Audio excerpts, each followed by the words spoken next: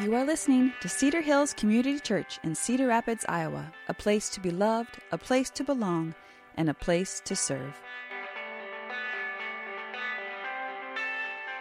I want to try to answer a question this morning, and the question is, what is the value of hope? And I'm going to do that by continuing our little study on the book of 1st and 2nd Peter. So we're in 1 Peter chapter 2. So if you've got your Bible, I'd like to invite you to take that out. 1 Peter chapter 2. And I was thinking about the whole chapter, but I really want to focus on just a couple verses. 1 Peter chapter 2 and verse 9 and 10. 1 Peter 2:9. But you are a chosen people, a royal priesthood, a holy nation, God's special possession, that you may declare the praises of Him who called you out of darkness into His wonderful light.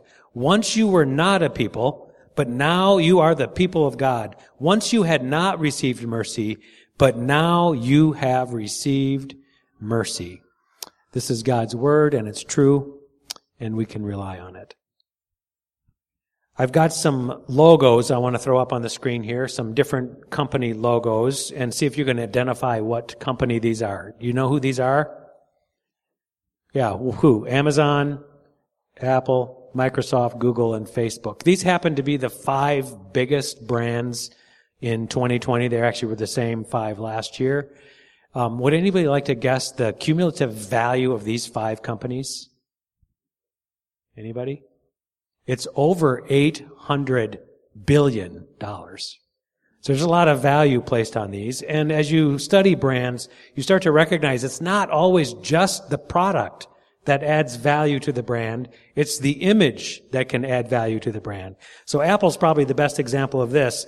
Apple is a brand that's all about imagination, about beautiful design, about creativity and innovation, and free thinking. Even when it started, it was kind of about countercultural rebellion even. So the people who own and use Apple devices are thought to be that kind of people, more creative, more innovative, more free thinking, that kind of thing. It adds value because the brand has that thing. And the Apple customers are very loyal to their, I don't know if we've got some Apple people here or not, but the average Apple customer is very loyal to their brand. They love Apple. Apple adds value to their life. And they would tell you that. Okay, we're going to show another set of logos up here from a different set of businesses. Those are all tech. You know what these brands are all related to? Yep, athletic apparel. So these brands are about the things we wear, clothes and sporting goods, things like that. You know which one is the top brand by far of these? Nike. Okay, the Nike swoosh. Did you know that Nike was the goddess, the Greek goddess of victory? So they were pretty intentional when they selected this, and the logo is supposed to represent 2 things. To kind of mimic the idea of like a wing, like the wing goddess of victory, and also to be a swoosh. It's the sound of speed and power and motivation. Swoosh. The Nike swoosh is maybe one of the most famous brand. And I've got a question. The items of clothing that wear these particular brands, especially the Nike swoosh, are more expensive than if you buy the same kind of clothing without the brand. The brand adds value. Why? Is it because of the style of the clothes? Is it because of the quality of the clothes? Is it because of the image that's attached to the clothes? Yep, it's all about image, right? But now I have a question, and it's kind of a trick question. Does wearing clothes with the Nike swoosh make me faster? Or more powerful? Or more motivated? What do you think? If I'm wearing my Nike swoosh shirt when I run, do I run faster? Okay, you think about that for a while. These things actually do add value, and they can actually change our identity. They can actually change our behavior. So that there may actually be, it may be a better run the day I wear my Nike swoosh shirt. It just might be. Okay, I got one more brand logo to throw up there, and we want to explore the value of this brand logo. Do you know what this is the brand logo for? Yeah, Cedar Hills Community Good. Good job. What is the value of this brand, and where does its value come from?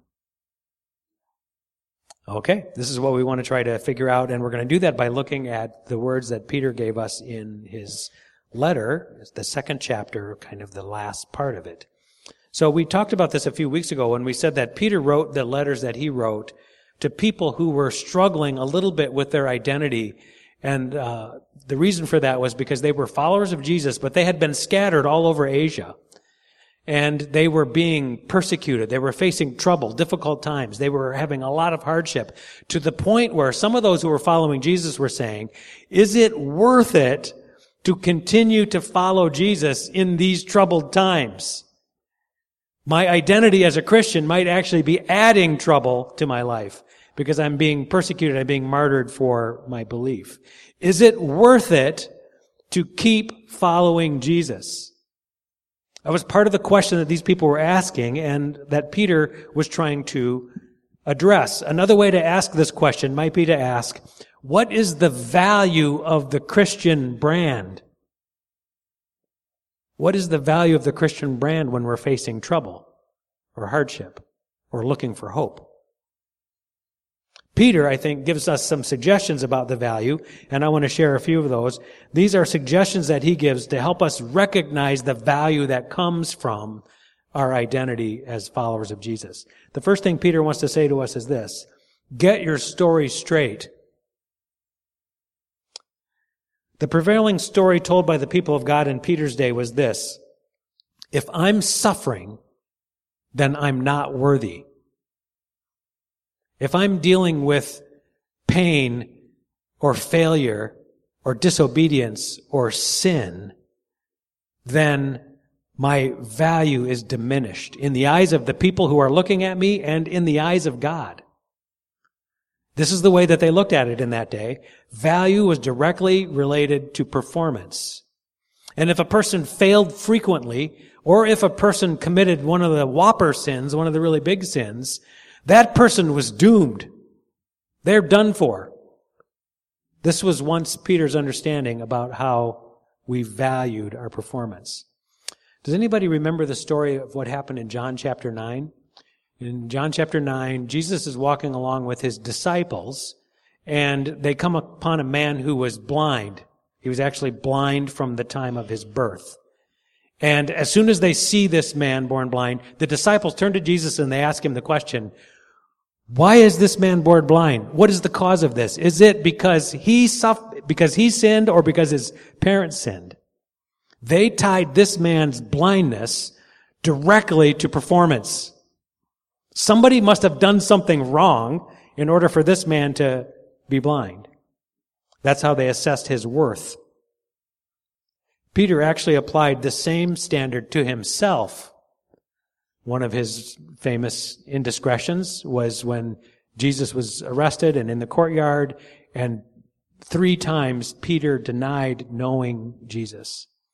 Right after these 3 denials, you know what the next thing Scripture says it happened? Peter went out and wept bitterly. Right after he denied Christ, he went out and wept bitterly. The reason he wept bitterly was because of his failed performance. He now no longer had value. He thought he was done for. He had turned his back on Christ. That's it. This was the way everybody in that day measured their worth, by their ability to perform. But by the time Peter wrote this little letter to the people in Asia, he had a very different story about our value. Here's what he had to say about it. He said, but you are a chosen people, a royal priesthood, a holy nation. You are God's special possession, so that you may declare the praises of him who called you out of darkness into light. Once you were not a people, but now you are the people of God. Once you had not received mercy, but now you have received mercy. Here's the new story that Peter's telling. He's telling the story, you think you've done something so bad that God is going to turn his back on you? You're a special possession. You think you have done something that makes you not worthy? You are a royal priesthood. You think you are not good enough?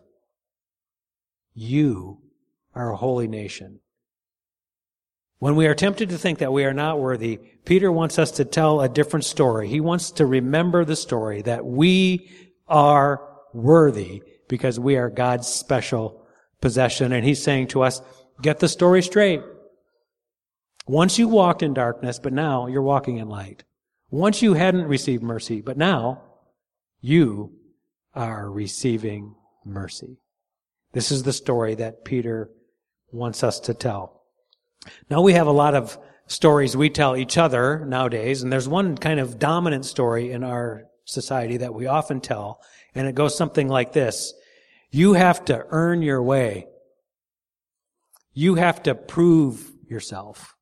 You have to measure up. You have to do better. You have to work harder in order to be a success. Our identity is tied to success, and success is tied to performance. So we often, in our culture, tell the story that we value winners.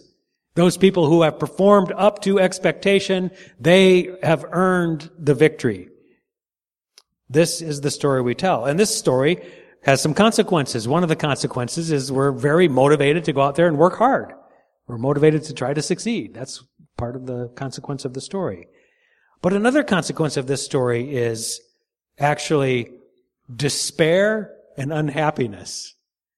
When people feel like they can't measure up, they lose hope.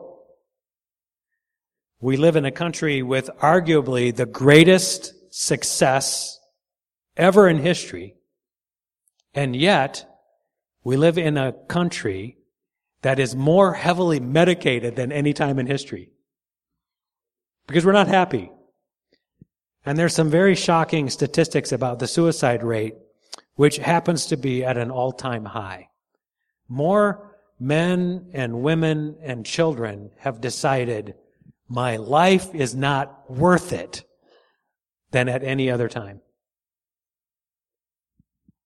This is a consequence of not getting our story straight. Peter says, get your story straight. You are a chosen people, a royal priesthood, a holy nation, a special possession of God. That's who you are. And your performance doesn't change that. Get your story straight. The second thing Peter says to us is get your address right. Now, when we started this study a couple weeks ago, we looked at the opening verses, which talked about living hope into an inheritance that can never spoil or fade. And the images that Peter gives to us right at the beginning of this book are very kind of a heavenly image, that we are looking forward to this day when we are going to be united with Christ in heaven. And this is an inheritance that nothing can ever remove. And then he starts talking about how we live in a world filled with trouble. He's talking about a heavenly realm and an earthly realm. Last week, Steve did the same thing. He was talking about this tension that we experience between this call to be a holy people, that we are holy and perfected, that we're made right in Christ, that all this is going great. And yet, at the same time, we're living in a world that's filled with sin and temptation and corruption. And we have to deal with this tension between, are we holy or are we sinful? These two passages raised the question for me, where do we live? Is our address heaven or earth? What do you think? Where is our address, heaven or earth? And the answer is yes. We have a foot in both places. First of all, I do really like the old gospel song that says, this world is not my home, I'm just passing through. That's a great image because I think we are looking forward to time in heaven, but that doesn't tell the whole story. We actually believe that